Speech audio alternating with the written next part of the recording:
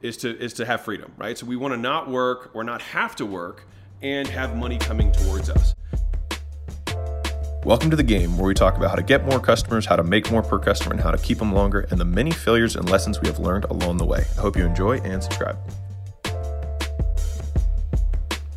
In this video, I'm going to show you how to take an active business and make it into passive income, right? So the goal that most of us entrepreneurs have, right, is to have freedom, right? So we want to not work or not have to work and have money coming towards us.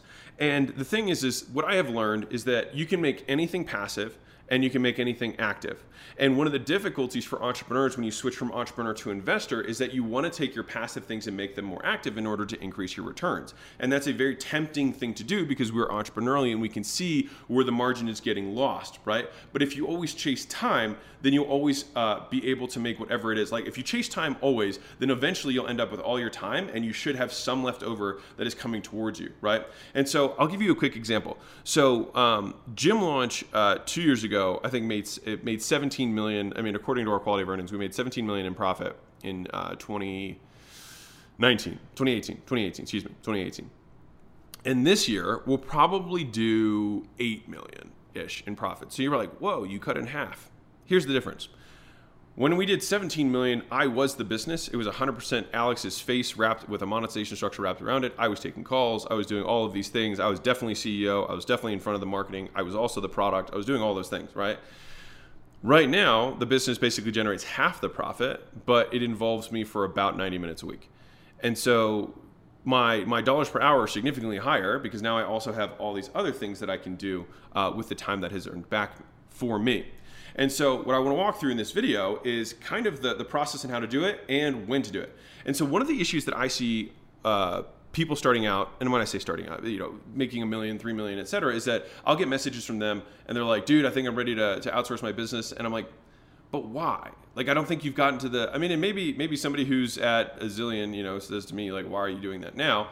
But I think for me, my answer would be like, I've achieved the wealth that I want. I don't need to gas it anymore. And now it's really using a different metric for success, which is like how much can I spend, how much time can I spend with my wife, how much time can I spend whenever I want in the gym, working out, eating the stuff I want to eat, et cetera, right? How can I have other metrics for success, spending time, meeting people, et cetera, and doing stuff like this, which I never did while I was growing the business, not in this way, right?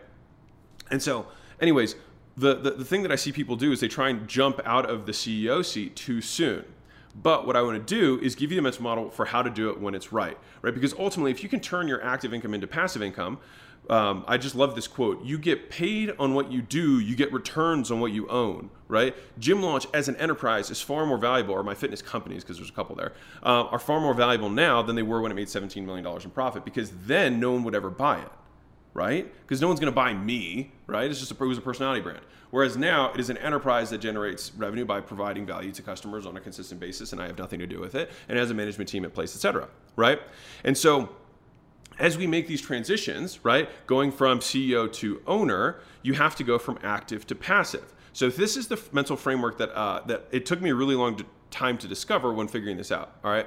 So think about your trajectory as an entrepreneur, right? So first you do everything, right? And then all of a sudden you start delegating out the things that are the lowest value time-wise, right? If you can pay someone $10 an hour or $15 an hour to do, 10 hours a week of your work, then you get 10 hours back, and then you can put higher value skills in those 10 hours and then make more money. And then fundamentally, that's literally what entrepreneurship is, just arbitraging time over and over and over again, and then leveling up your own skill set so that with the time that you get back, you can do more valuable things. And that's, I think, one of the bigger issues that I see a lot too, is that people will outsource their time and then not fill their time back up with higher value skills, right? Now, if that's what you want to do for lifestyle wise, that's cool. But like in terms of the game, if you seek to grow, then you need to put more things in your stack and take the extra 10 hours and do something even more valuable. Maybe it's marketing again, or learning a new channel, or improving the product, or whatever it is that's more valuable than maybe frontline support, right? Or whatever.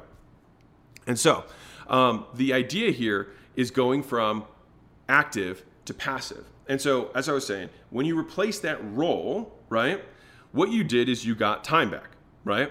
And so if you do that enough times, you're always, doing the next thing.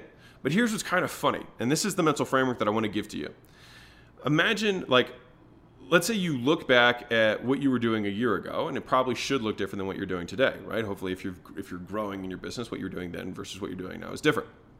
And so if you look back to what you were doing then, and you see the progress that you made to what you're doing now, then rather than saying, okay, well, in 12 months, I'm going to be doing all these things and all these things are gone, if you can actually jump 2 steps forward, then your business could be 100% growing at the same pace it is now with somebody doing both of these things that you were doing and then you just owning it. Real quick, guys, if you can think about how you found this podcast, somebody probably tweeted it, told you about it, shared it on Instagram or something like that.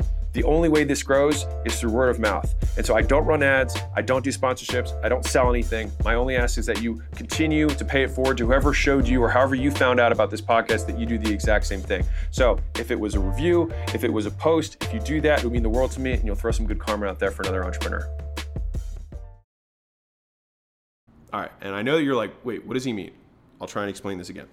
So this is like, if you can understand this concept, it will set you free and allow you to turn your active income businesses into passive income things that you get returns on. These become assets that become sellable. One of the number one issues that people have is like, you can't sell personality brands. You can't sell their own businesses because they're so integrally involved in them, right? And this is one of the mistakes a lot of people make, especially smaller entrepreneurs, is they're like, my business makes, let's say, $3 million a year, right, in net profit.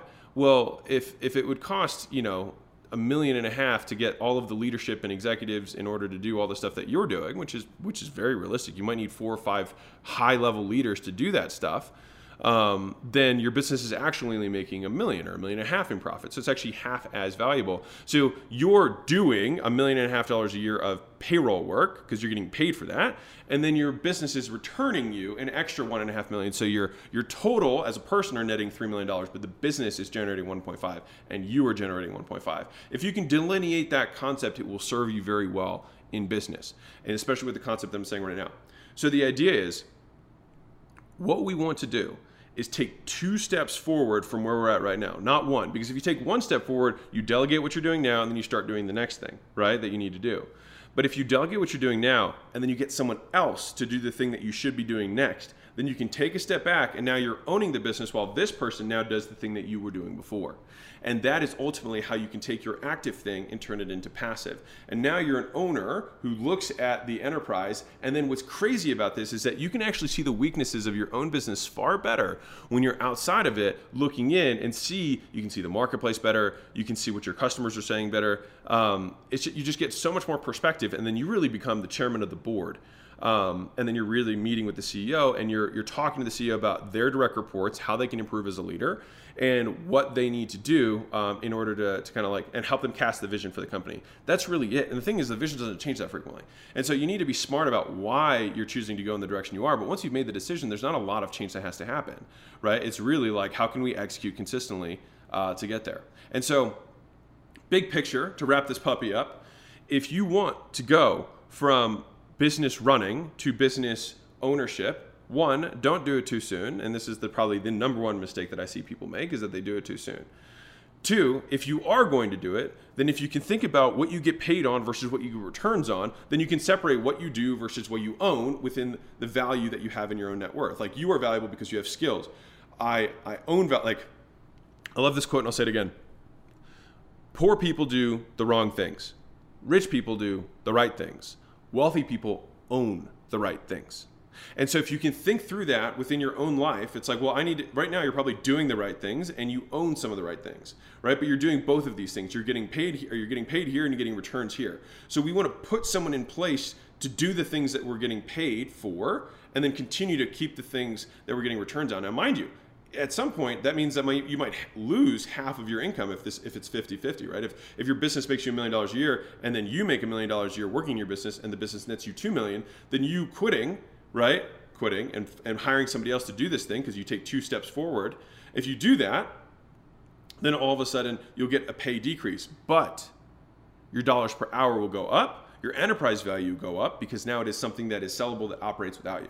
All right. And so that actually means that your net worth increases even though the quote profit of the business decreases. And then here's what's cool is that once you've done this, right, once you've eliminated this step and now you just own the thing that you get returns on, now you can focus on how can I increase revenue here?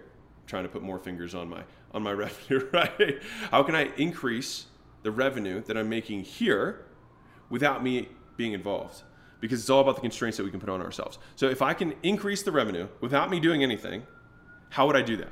And then you ask better questions, and then you get better answers. And then that is ultimately how you can grow the wealth of the business without you spending more time or making more trade-offs that you don't want to make, because you got in this game for freedom, right? And so anyways, hope this was valuable for you.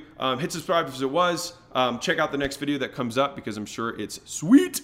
And if you hated this, then I would ask that you can also tell me that you hated it, and I will send you love either way. So anyways, keeping awesome. Lots of love. Catch you in the next video. Bye.